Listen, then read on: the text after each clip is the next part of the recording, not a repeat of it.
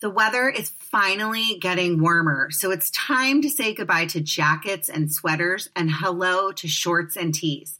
I wanted to update my wardrobe for the long haul without spending a fortune. Luckily, I found Quince. Now I've got a lineup of timeless pieces that keep me looking effortlessly chic year after year, like premium European linen dresses, blouses, and shorts from $30. Washable silk tops, timeless 14-karat gold jewelry, and so much more. The best part?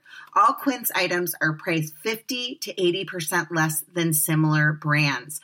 By partnering directly with top factories, Quince cuts out the cost like the middleman that passes the savings on to us. And Quince only works with factories that use safe, ethical, and responsible manufacturing practices and premium fabrics and finishes. I love that.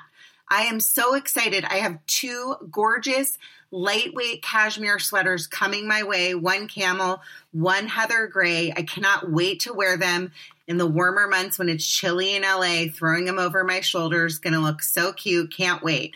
Get warm weather ready with Quince. Go to quince.com/judgingmegan for free shipping on your order and 365-day returns. That's QUINCE.com/judgingmegan to get free shipping and 365-day returns.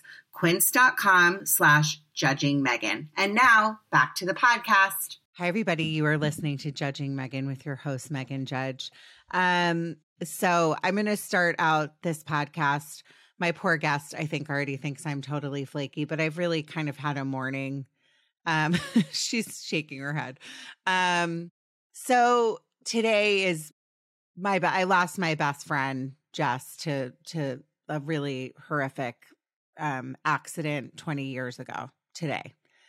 And, my audience knows that I talk about Julie all the time. I talked about her on the last podcast. I thought last podcast would be out in April, but I was talking about it the last podcast. So today I'm kind of like in a weird space, and I've even considered maybe I shouldn't record, but for some reason sometimes I'm drawn to people, and my guest today I'm definitely drawn to, and I find her really inspiring.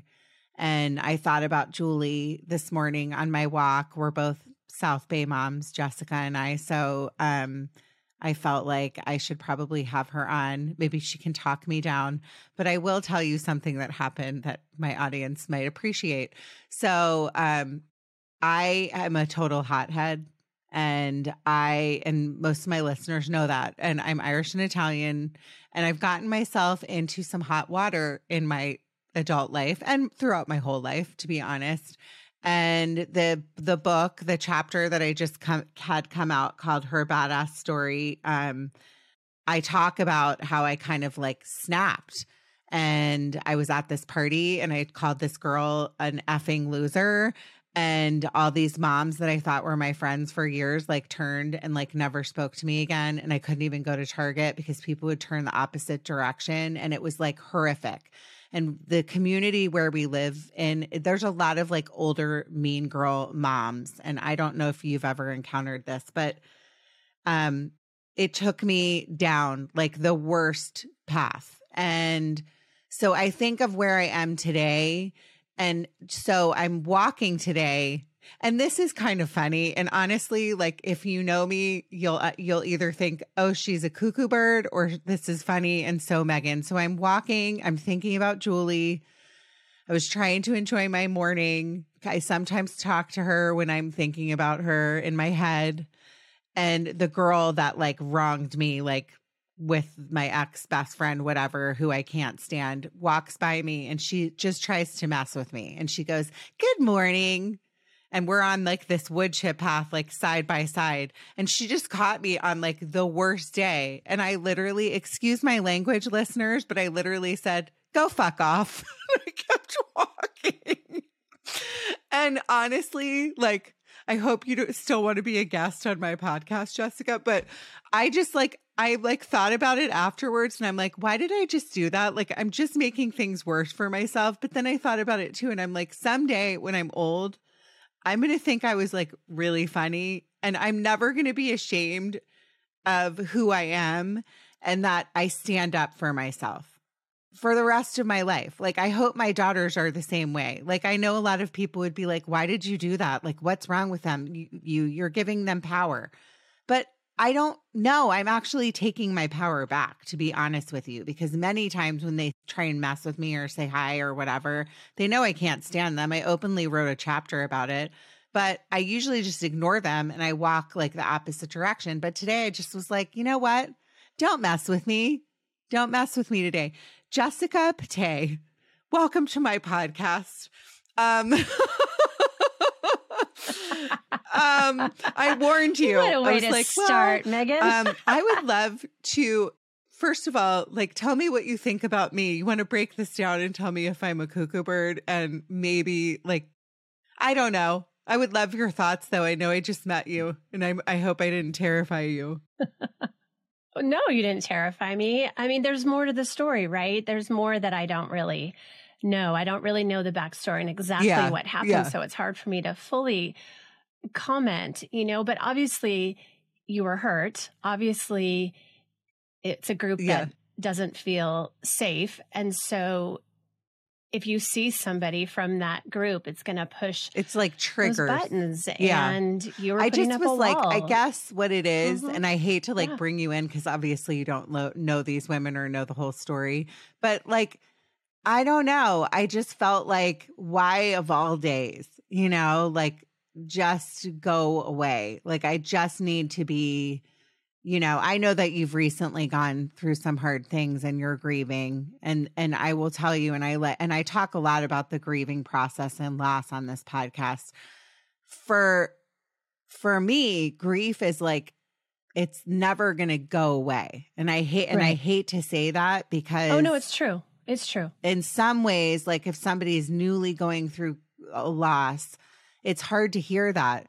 But grief turns into like different things. It's a whole process, like they say, and it doesn't like last a year or 2 years. If you truly like loved somebody and this person was like your world, like my best friend was, then I will like walk the rest of my days on this planet like my heart is broken, And so like, that's what I kind of want to, I mean, I hate that I started out this podcast and met you this way, but I want my listeners to know that happened. And sometimes I stumble and I'm not perfect. And I say dumb things and I do dumb things and I mess up, but I kind of like myself. And I like that I did that. And honestly, I think Julie's like with me today and she's looking down and she's like probably laughing. So let's start there. We've all been put here for a reason and we all deserve acceptance. Judging Megan with Megan Judge. I'm a trauma survivor from a really young age, and I have been diagnosed with complex PTSD in the past few years. I've been surrounded by death and abuse much of my life. I've been dragged through the mud and have been to the point of not wanting to go on anymore. Through my interviews with other survivors, I've learned that there is a way out. From recovering to surviving and thriving, we all have the strength to come out the other side. You are listening to Judging Megan. Welcome, Jessica, to the podcast. Jessica is a fellow podcaster. She is the founder of We Are Brave Together. And I am so honored to have you on the podcast today. How are you? Good. Thank you so much for having me. I so appreciate this opportunity just to share anything. I'm open to anything today. Well, I would love to start because we're neighbors and we have a mutual friend, and my dear friend Mitzi, who I adore, who's in Japan right now. Yes. And she's just the most wonderful girl on the planet. She does not have a mean bone in her body and has like stuck with me through thick and thin in our friendship of over a decade. But I'm grateful that that's kind of how we connected. I think I found you through Mitzi. Yes. I would love to I always start the podcast with I want to know all about you. So tell me about where you're from, a little bit about your life, and like we'll get to what we're going to talk about. Okay. So I grew up kind of in a Brady Bunch on steroids family with parents who had kids before, married before, had kids before, found each other, had my sister and I, and then split again. And I have a stepbrother and a stepsister. When you compile us all together, there are 10. But it's, always been split up my whole life into my mom's side of the family and my dad's side of the family. And the two sides are different and beautiful and unique. And growing up, it was hard because I felt so strange. I grew up going to Catholic school. My father is Jewish. My mom was a single mom. And anytime anybody said, well, how many brothers and sisters do you have? I would say, can I draw you a diagram? And do you have 15 minutes so I can explain the whole thing? So I grew up feeling very different. And I just wanted to be a normal nuclear family. And, I didn't appreciate it. Where are you from? I grew up in Los Alamitos. I grew up born in LA, but grew up right on the border of Orange County. Yeah. Okay. So how extended was the nuclear family? How many kids?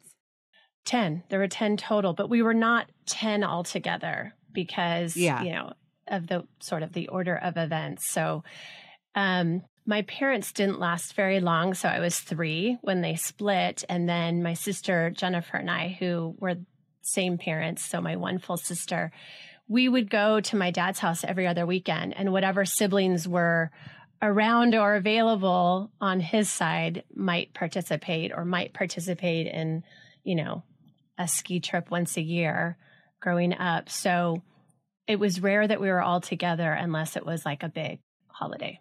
Yeah. Was it a happy household or was it difficult?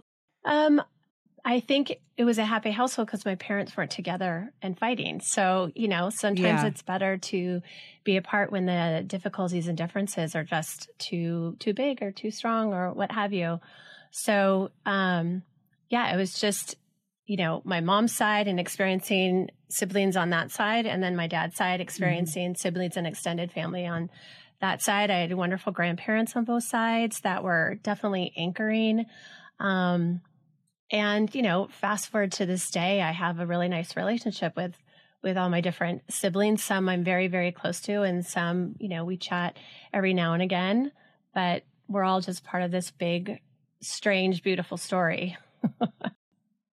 I love that. That's really cool. And I talk about a lot with guests that have gone through divorce or their children of divorce, like the trauma of divorce, that people don't really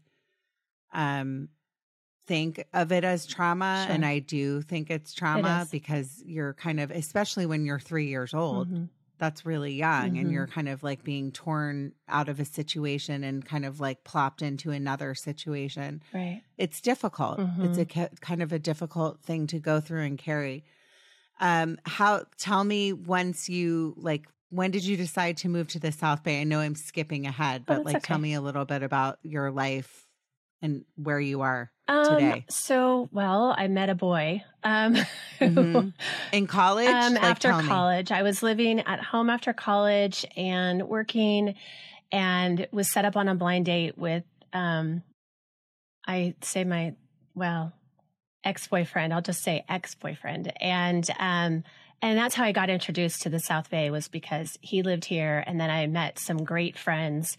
And even though he and I didn't last, those friendships lasted. And so we all moved in together. When I was 24, I was so happy to move out and be on my own. And so that's how I landed in the South Bay. And right around that time, too, is when I met my husband, Chris. So you've been together a long time. You married young. Yes. Yeah. Because you look like a baby. Oh, you look very, very young. Thank you. Well, no, you do. You're gorgeous. Go to YouTube, everyone, and check out Jess. Oh my gosh. Thank you. We got married, young. We were in our 20s, and we've been married almost 26 years. Oh, wow. Congratulations. Thank you. My husband and I have been together for 23. Ah, that's fantastic. 20, married though, like oh my God, how long have I been married? I think 13. Okay. 13 or 14. Okay. Anyway. That's so great. So tell me about why, and I hate to skip ahead and kind of like cut stuff out, but for the sake of time, Sure. I think it's really important what you do. And I would love to hear about your organization. And obviously you've been married for quite a long time. You had for my listeners that are either new to the podcast, or I have talked about what the South Bay is. And I feel like sometimes I forget to talk about it because I talk, the South Bay. It's Los Angeles. We live on the outskirts from in between LA and Orange County. And what this area is called, it's like a kind of a like a bunch of beach towns. So like Redondo Beach, Hermosa Beach, Manhattan Beach, and everybody calls it the bubble because people that live here don't ever leave. And it's very much like a small town, right? Mm-hmm. It's like the small town feeling, but we forget that we're in Los Angeles. Right. So I like to remind people when I say the South Bay, that's what it means. Mm-hmm. But it is a very ideal, beautiful place to live. Mm-hmm. It's a great place with some issues that I might have addressed in the beginning. But overall, just a really nice place to raise your kids. And there's fantastic families and really good schools in this area. So when you talk about like you got married, you landed here, you had the whole like 20s like South Bay experience of partying probably at Sharky's and all the bars here. Tell me, you had children, and then let's kind of go into that piece of it. Sure. So when we first got married, we lived in Manhattan Beach for 5 years, and then wanted to buy a house. So it was, because we're concerned about school districts, and Chris grew up in Palos Verdes. So we ended up choosing to be 5 minutes from his parents, which was wonderful, wonderful blessing. I married into the best family. And then we ended up having 3 kids. Luke is now 22. Ryan is 19 and Kate is 17. And Ryan is my son who was born with a rare genetic disorder. It's called Prader-Willi syndrome. And it's okay if you've never heard of it because nobody has. Yeah. So tell me a little bit, because I have done an episode with Mitzi and I know her experience with the diagnosis of her son, Jack, of Fragile X. And I think, and I'll talk to you about this, but for your first pregnancy, we take for granted, right? That you're like, oh, I'm going to get pregnant. I'm going to have a healthy child. Right. All the things that we dream for our kids. And then a lot of times with some of these diagnoses, it takes a while to figure out. And I would love to know what the disease is, number one, and like what your experiences were and how you found out what he had. Thank you. I had a normal, healthy pregnancy with Luke and delivery. And then with Ryan, I had a normal, healthy pregnancy. I remember there were a few times when I thought, did he move today? But, second time pregnancy, you're not paying attention to every single thing like you are first time around. But when he was born, he couldn't suck and he couldn't cry and he could hardly move. And so we spent a month in the hospital not knowing what was wrong. And so I got So let me correct myself and my listeners. Sure. It was your second pregnancy. It was my second. Mm-hmm. Okay. Yes. So your first pregnancy, normal, yes. Like you went through the whole thing, had the baby, then it was the second pregnancy. So you had already been pregnant and known like all like the different. Okay. Go ahead. So I got discharged and Ryan got transferred to peds. So I lived on the peds ward of Little Company of Mary Hospital for a month. Thankfully, we were somehow miraculously we got our own room with a bathroom. So it was very private. And I had no idea. I had no idea what was going on. My husband was looking things up. This was before smartphones. So I had a flip phone in the hospital back in 2003. And so I didn't look up anything, and I didn't want to torture myself. The couple nights that I did go home and sleep at home, I didn't look up anything because I didn't want to fill my head with a bunch of what ifs because I knew it wasn't going to help me right in that moment. And so, but my husband was looking up symptoms. So Ryan was diagnosed with failure to thrive. So when you don't cry for food, when you don't wake up for food, when you cannot feed, it's called failure to thrive. And he just slept a lot. He never cried. In fact, Ryan didn't cry his whole first year of life. Wow. And he looked up, his testicles were undescended, which, you know, for that to happen for one is kind of normal, but for both is unusual. And so he looked that up. And then they used this medical term called hypotonia, which just means low muscle tone. You have less muscle, and the muscle's ability to activate is not there or hardly there. So, you know, we had an OT that came in, I think, day 3 and pointed out everything that Ryan should be doing, but wasn't doing, and like all the details. And, you know, to suck and to nurse or even take from a bottle, there's 1,000 things that go on with your mouth, your tongue, your jaw, your lips, everything to make sucking work. And he could not do it at all. So she started working with us and teaching us exercises to wake up his mouth. And they were doing tube feedings with my breast milk and calorie-rich formula, hoping that he would just gain some calories, gain some weight, and maybe kind of wake up. But that didn't happen. And so my husband found Prader-Willi syndrome online when he looked up the symptoms, and he said, will you test for it? And of course, there were a few doctors that said, well, he doesn't look like it, because there is a look, not as significant as Down syndrome, but there is a look. And my husband said, test anyways, because we don't have any answers. And this is a blood test. It's not super invasive. Why not? So needless to say, we did get our diagnosis when Ryan was 5 weeks old, which is very early, even considering the technology at the time, almost 20 years ago. We were very lucky to get an early diagnosis. And so that then set us on a path for treatment, for the right doctors, and to get the right support and education that we needed, thankfully. I've never heard of this syndrome. And I think most people haven't. Right. So correct? Yeah, most people haven't. It's very rare. It's very rare. Very rare. What are some of the statistics on, like, do you know why it causes is this an extra chromosome? What causes it? So it's just a fluke that happens at conception. Okay. It's not genetically inherited. It's not something that's passed down, because kids with the syndrome don't usually end up having kids. It's just a fluke. Chromosome 15 is affected. There's 4 genetic subtypes. There's no point explaining that. But what the symptoms are is when babies are born, they're born with low muscle tone, and it's a spectrum. So Ryan was pretty severe.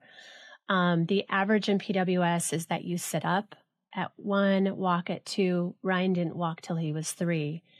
Even having been on growth hormones since he was 10 weeks old, growth hormone shots every single day, because it's specifically indicated for PWS. He still didn't walk till he was 3, which just tells you he was very severely low tone.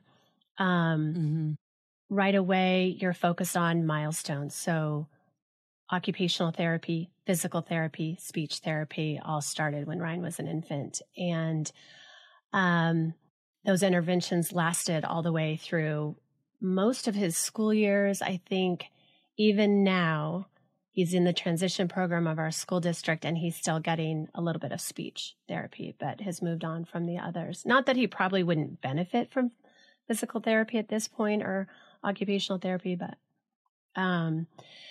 anyways, so the early years you're focused on the milestones, and academically, cognitively, you're impacted as well, and it's a spectrum.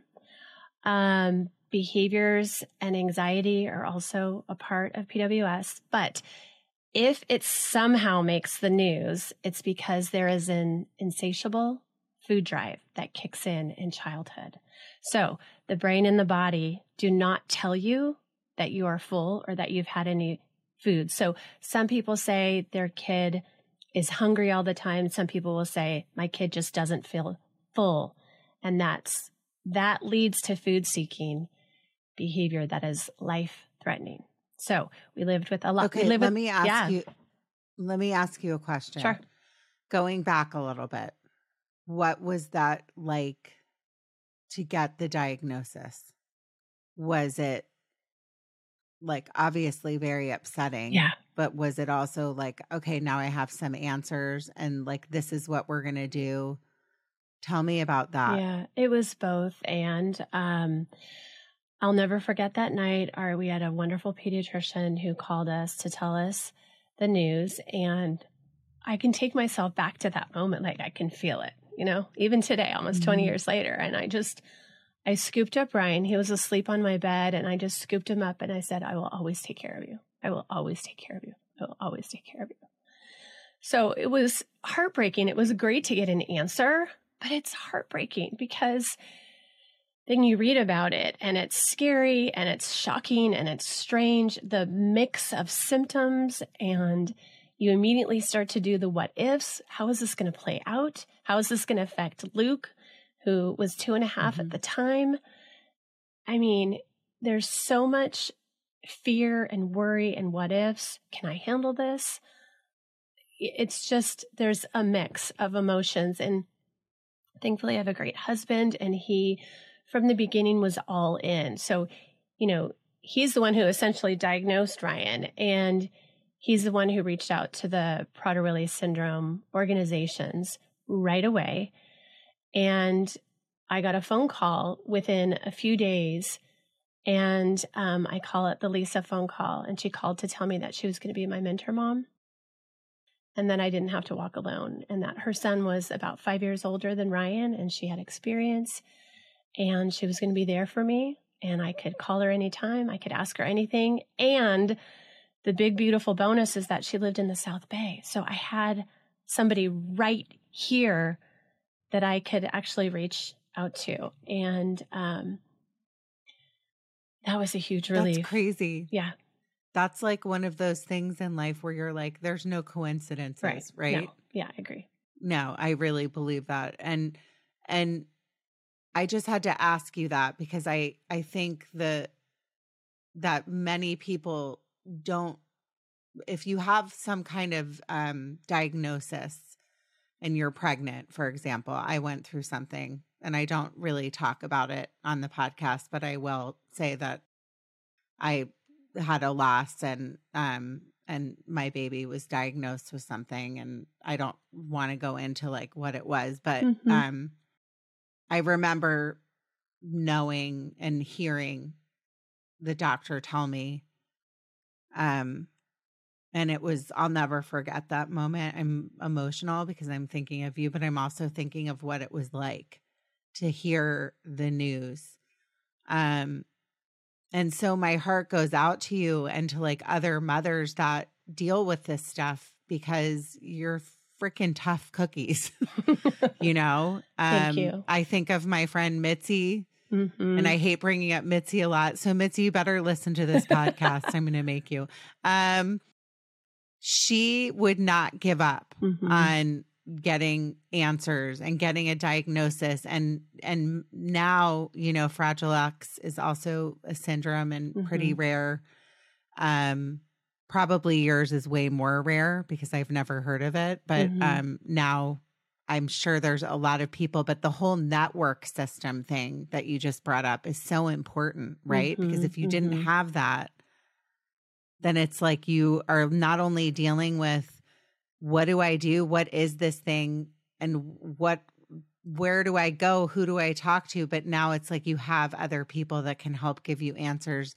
And I don't, like I said, I don't believe in coincidences. I think everything happens for a reason. So once you were matched up with Lisa, then tell me about like coming home and all of that stuff. Like, was that the first years? I would love to know how that went. Yeah. Well, we jumped into our first support groups when Ryan was 2 months old, frankly, because we were scared to death. We just didn't know what we were doing.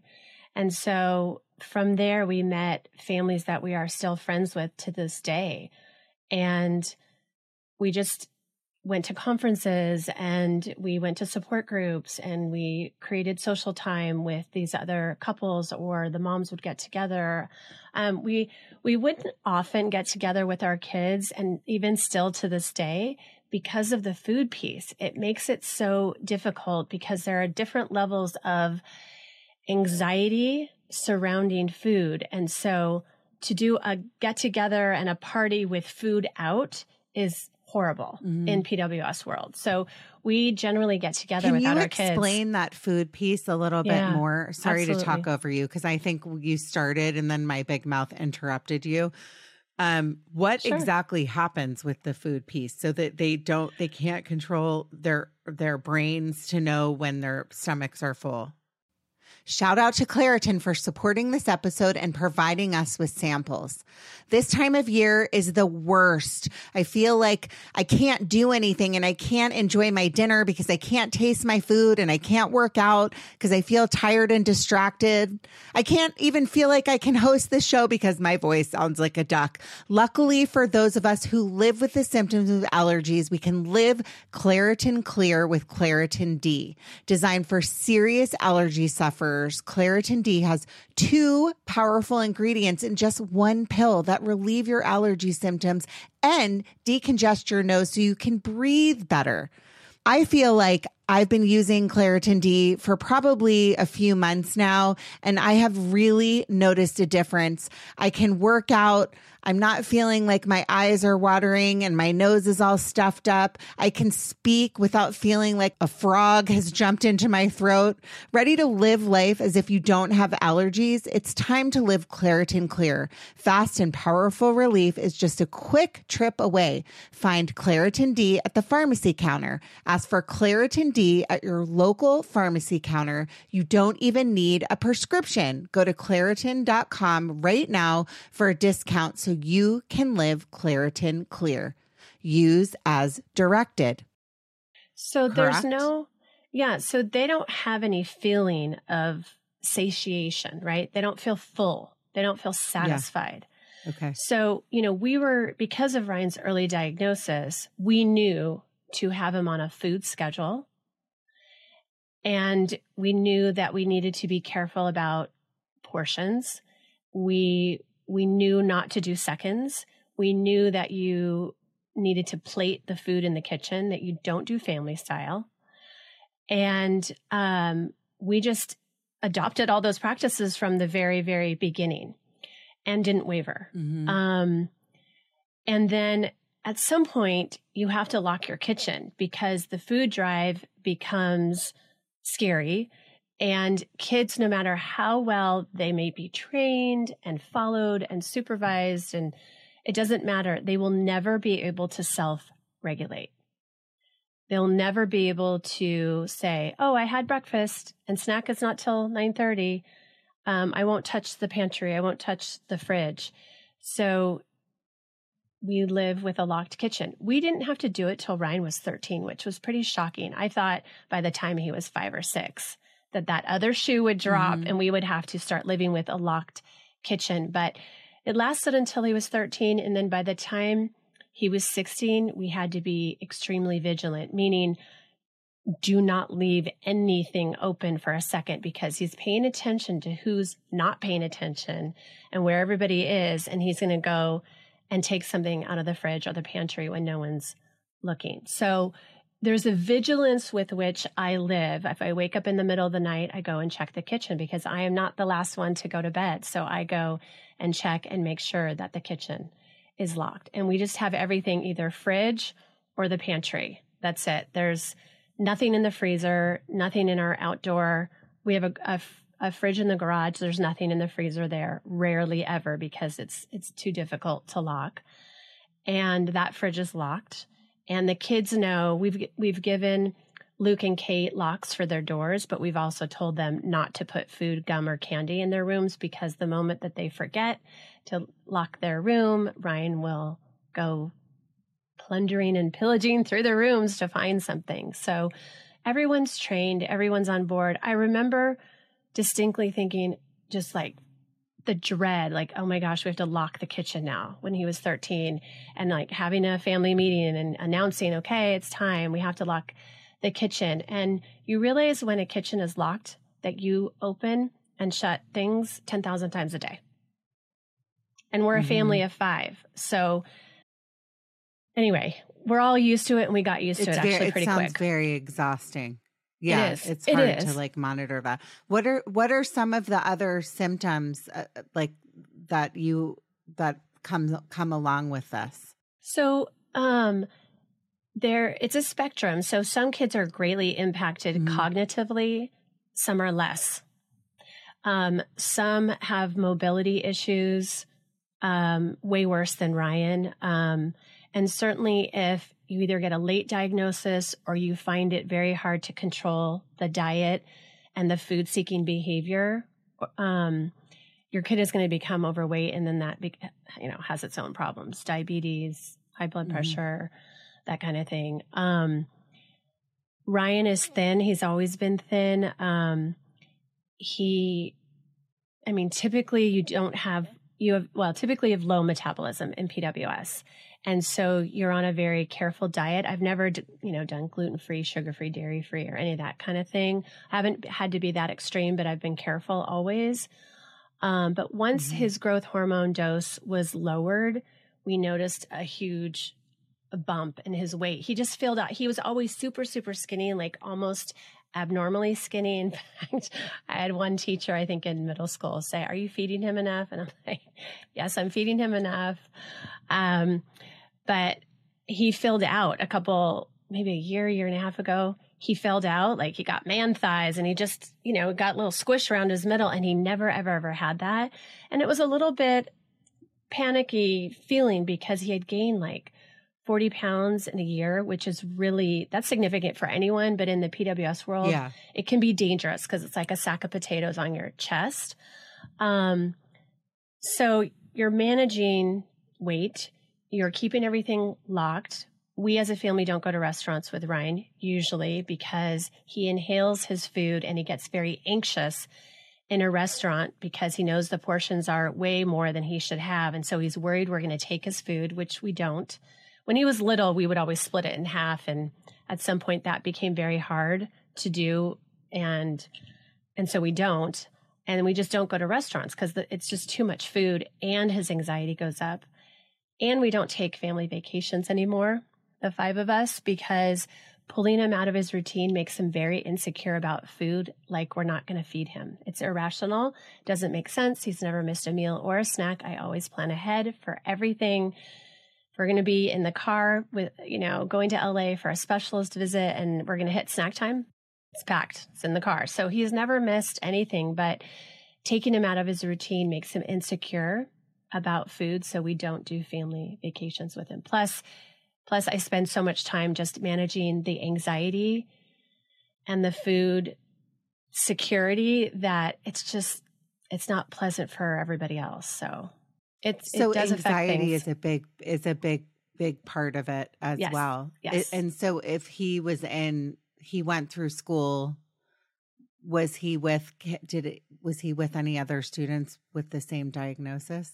No, there's never been another kid, I think, we're in Palos Verdes in our school district with Prader-Willi syndrome, to our knowledge. And Ryan has always been in a special day class, and he's always had a one-on-one with him.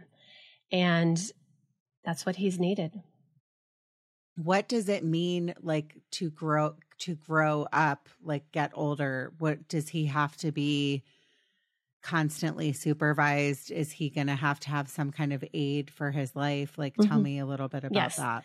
Yeah, he'll always need somebody watching him 24/7. Because let's say, even if I trained him to come home by himself after school and wait 45 minutes until the babysitter arrives and I'm at work, the kitchen is locked. The kitchen has to be locked. And so, God forbid, if something were to happen and that babysitter doesn't show, he doesn't have access to food or water. I mean, he has tap water, obviously, but he doesn't have access to food. And it's just not something that we can't teach him to be independent with his diet and with his meals or his food schedule.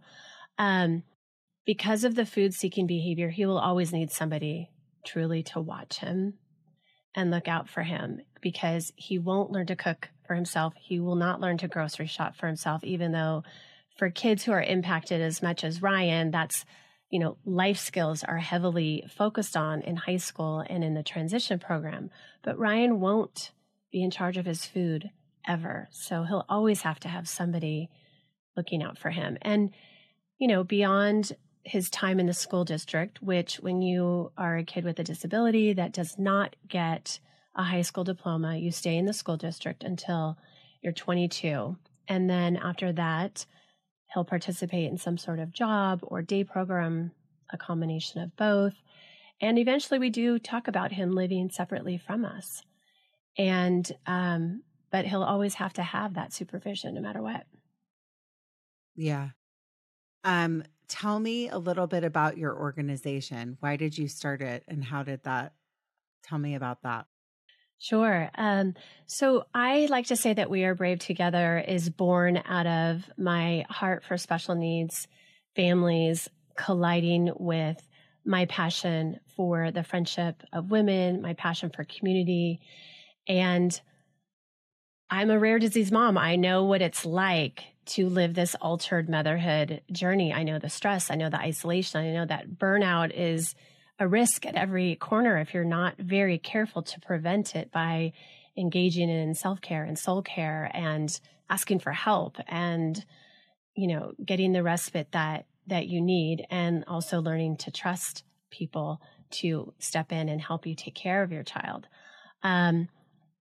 I always say that connection and community saved me. If we didn't have the Prader-Willi syndrome community from the beginning, I wouldn't be here today. I think I'd be burned out, depressed, and anxious. And I want all moms to have other moms who get it. I want all moms to have other moms who surround them with validation and support and care and remind them that they don't have to do this alone. I believe that when women leave behind cattiness and competition and comparison, that the intersection of our lives is a gift. We have so much to give each other. We have so much strength and courage and bravery and love and compassion to offer each other when we leave all the junk behind. And so I thought, if I just create this huge community of moms, people can just show up. They don't have to create it for themselves. And so our mission is to combat the isolation and the burnout and the compassion fatigue that caregiving moms face by offering support groups, whether it's virtual or in person, by offering educational workshops and offering low-cost retreats. And our organization covers most of the cost of attending a weekend away. And we also offer scholarships, because even though we might charge a little bit, there are still moms who say, I don't have that, and I want to give them access to a weekend off. Is this a national program or is it just local? It is international. We represent all 50 states and 22 countries and in our membership. And we have about 20 or 22 support group leaders. We call them Connection Circle leaders. So we changed our name just because there are so many non-supportive support groups. So we call our groups Connection Circles here in 2023. And we have some very specific connection circles. And then we have some that are just by geography, by state or by country or by city. You really inspire me. I say a lot, put it like one of the most important things in life, I'm really spiritual, is to use your pain and put it into purpose and living a purpose-driven life, right? Mm-hmm, mm-hmm. And like, obviously, we never know what's around the corner or like what we're going to encounter in our lives. Like we kind of think you're a young girl. We have dreams as little girls that one day we're going to get married and we're going to be living in this perfect house and we're going to have like 3 kids or whatever Right. it is. And you don't really realize like each one of us in life is going to encounter some kind of hardship, whether it be loss, whether it be a diagnosis like what you went through with your son. But what you've done is really inspiring to me because I love meeting people. And that's the whole point of why I do this, to be honest with you, is I started my podcast so other people knew that it's okay to talk about our mental health, and it's okay to talk about our pain, and it's okay to reach out to other mothers. There's a lot of great people in this world that just want to help, and you're one of them. So I think that's really what you do is really inspiring and amazing. If I have a listener that's listening right now, how do they reach out to get either themselves into your groups, or tell me a little bit about that? Sure. So we include every diagnosis, every struggle. So whether it's medical, whether it's straight mental health, if you have a child struggling with depression or anxiety, if you have a child that has a rare disease or something common, or you have a child who's struggling and you don't even have a diagnosis yet, you are welcome to be a part of We Are Brave Together. And you just go to our website, wearebravetogether.org. And you'll fill out the little pop-up form to join the community. You'll get on our email list. I promise we won't spam you. We'll send you, all our offerings. Everything that we're offering is on our website. And we also have a podcast, Brave Together, and it's a library of inspirational stories and experts. And we're just trying to put out as much content that's free and accessible so that moms know that they're not alone, and they can learn and they can grow and feel a little bit less isolated and overwhelmed. I love that. That's great. Not to take a sharp turn, but I will, because I know that I'm inspired by your story and everything you've been through, but I know that you've recently gone through a really hard loss. And you talked in the beginning about losing your sister. And I would love to know how you're doing. And if you're comfortable talking a little bit about that. I know it's very fresh. Thank you. Yeah. Jennifer was, half of my childhood. She and I grew up together with our mom in Los Alamitos. And even though I have other siblings, she was the one that I mainly grew up with. We were 11 months apart, and, have a lot of great shenanigans and stories from our childhood and the things that we did that are really fun to reminisce about. But we were so different from one another. We were like oil and water. And I'm sure we drove my mom crazy with our fighting. Like, I just think, oh, what torture we probably put my mom through with our fighting. And I loved her dearly, deeply.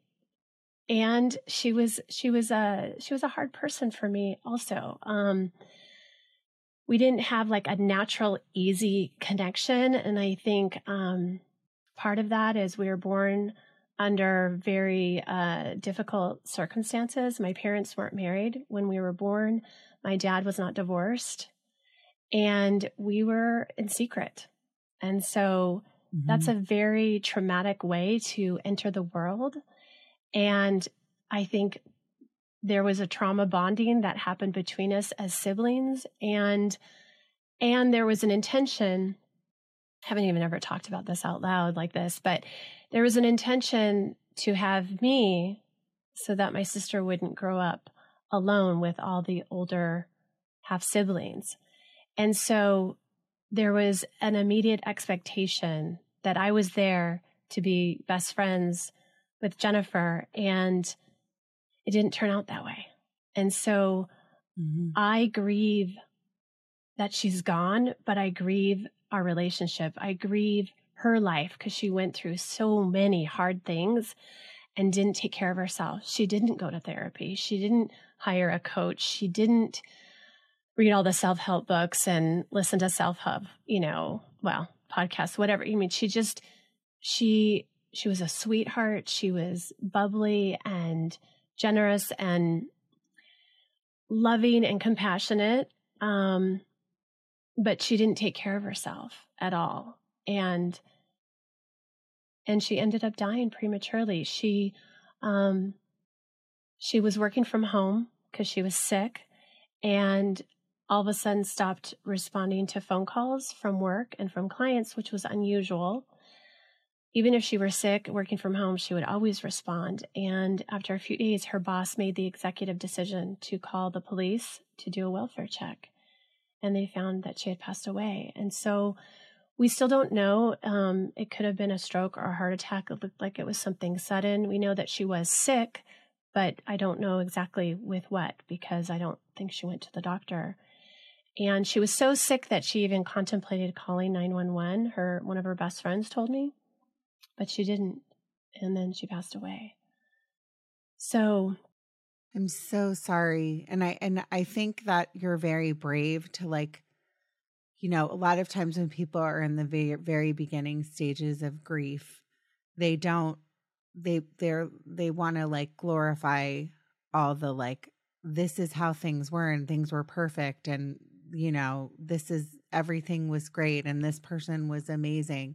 But I think it's very brave, and it shows like what kind of character and person you are, that you can say it wasn't perfect. Like, we were both, and I'm sorry to say this, but you obviously were both aces. You know, you had these adverse childhood experiences and you had a great deal on your plate. Yeah. And, you know, to be able to say in this very early stage of grieving somebody, what you just shared is, I think, pretty amazing and very self-aware. Thank you. And you should know that, because a lot of people can't at this stage do that, you know? And I'm sorry that she's gone and that happened. And it must also be really hard to know, like, the guilt of not knowing how she went, you know, and all of that pain that you're dealing with in this really short time since she passed. Thank you. Thank you. I think I don't feel guilty about how she passed. It's clearly medical. There was no foul play. There were no drugs or alcohol. I feel bad that she didn't feel like she could reach out to me or anybody in our family for help. Now, she lived, 60, 70 miles away from most family, and so she wasn't close by. And we had just seen her for Christmas and for Hanukkah. She was just at my house twice, about 2 and 3 weeks before she passed. I just had seen her. We had just been together. But I just think if we had been closer, if we had had a tighter relationship, maybe she would have reached out and said, I feel like hell. Can you just come over? Can somebody come over? I don't know. And I'm not going to live with regret, but I honored my regret and said it and wrote it and journaled it. And, could I have done more? Could I have been closer to her? Could I have really, really encouraged her to move closer to family? Yes, but she's a grown woman too, and I can't control her decisions and what she wants and what she needs or what she felt like she needed to do. So the grief is so mixed. It's that she's gone. She's gone so young. Her life was so hard, and she never really, in my opinion, got the healing that she was deserving of. And she lived a more isolated life. But she was well loved. When we had our celebration of life, it was beautiful what my siblings said, what everyone in her office said about her, and other people along the way that reached out to me to tell me sweet stories of how she was so kind and so warm and so welcoming. We should all be as warm and welcoming as my sister. She was so open and so kind. Well, I think the way that you're remembering her is the way that the most amazing way that you can honor somebody. You're still in like the very beginning stages. And I think that what you've gone through in your life just shows other people like how to process things and what kind of strength you have as a human being. There's really no guidebook on how to deal with loss. People can say to you, all kinds of things. Right. Like, I'm so sorry. Like, how are you doing? I have one of my best friends going through more loss than anybody could ever imagine, and for one human being to bear in a lifetime. And I don't even know the right things to say to her. It's like, once you've been struck by the things that you or I have been through in our lives, it doesn't mean we're experts and we know what to say.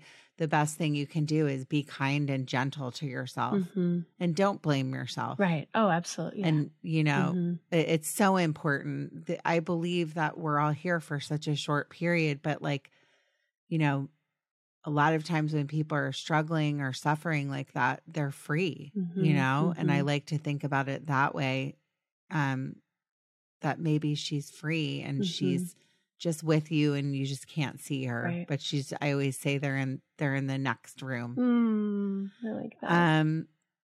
Jess, it's so nice to talk to you. I just think you're a wonderful human being and woman, and I love what you're doing with your life. And I am so sorry that you have been going through such a hard time as of late, but I just hope that people listen to this and are inspired by your story and maybe reach out, because there are so many women that need the support, of whether their child's been diagnosed with something or just feel empty and alone. Motherhood in general is not easy. No. So I don't sometimes understand how my friends do it that have a child with special needs. It's and then have multiple kids to take care of on top of that. It's a lot. It's a lot. Right? It's a lot. But you rise up because you don't have a choice. You rise up. You don't have a choice. And these are your babies, yeah. Right? Yeah. And they were sent to you, and you'll never know why. And this makes them even more special, right? Yeah. Yeah. I think, we just do it because we have to, and because we are infinite containers of love and compassion for our children, and we'll do anything and everything for them. And it's hard. It's crazy. It's really the amount of help that we really need, we don't ask for. And the amount of help that we need is not accessible and available to most caregivers. And it's a crime. It's a crime. We have to change things. We have to change policies. We have to really advocate for change, because the statistics are not going to go down in terms of diagnoses and disabilities. It's just going to keep going up. And so we've got to take care of caregivers. It sounds like you're doing your part, and obviously you're doing your part, but just to be able to support other people, it's so important. I know that, like, when I help somebody else, I feel like that's the thing in my life that makes me happy. And I'm guessing that makes you feel fulfilled and happy too. It does. It does. So it does. So I want to thank you again. Where can people find you on social media? So you can, my personal page on Instagram is @JessPatay, or for the organization, it's @WeAreBraveTogether. We also have a Facebook page for We Are Brave Together as well. And you can find Brave Together podcast on iTunes and Spotify and Amazon and Stitcher. And everything is on our website too. So if you just go to wearebravetogether.org, you'll be able to figure out where to follow us, where to get all the information and inspiration. Well, thank you again so much for coming on. Everyone, in closing, thank you for listening today. I know maybe my beginning was not the smoothest, but I had to be honest. I had to be honest with what I'm going through. And I also close every podcast with be happy by making other people happy. And I believe that that's what you're doing. So keep going. Keep going, everyone. You matter. Thanks, Jess. Judging Megan with Megan Judge.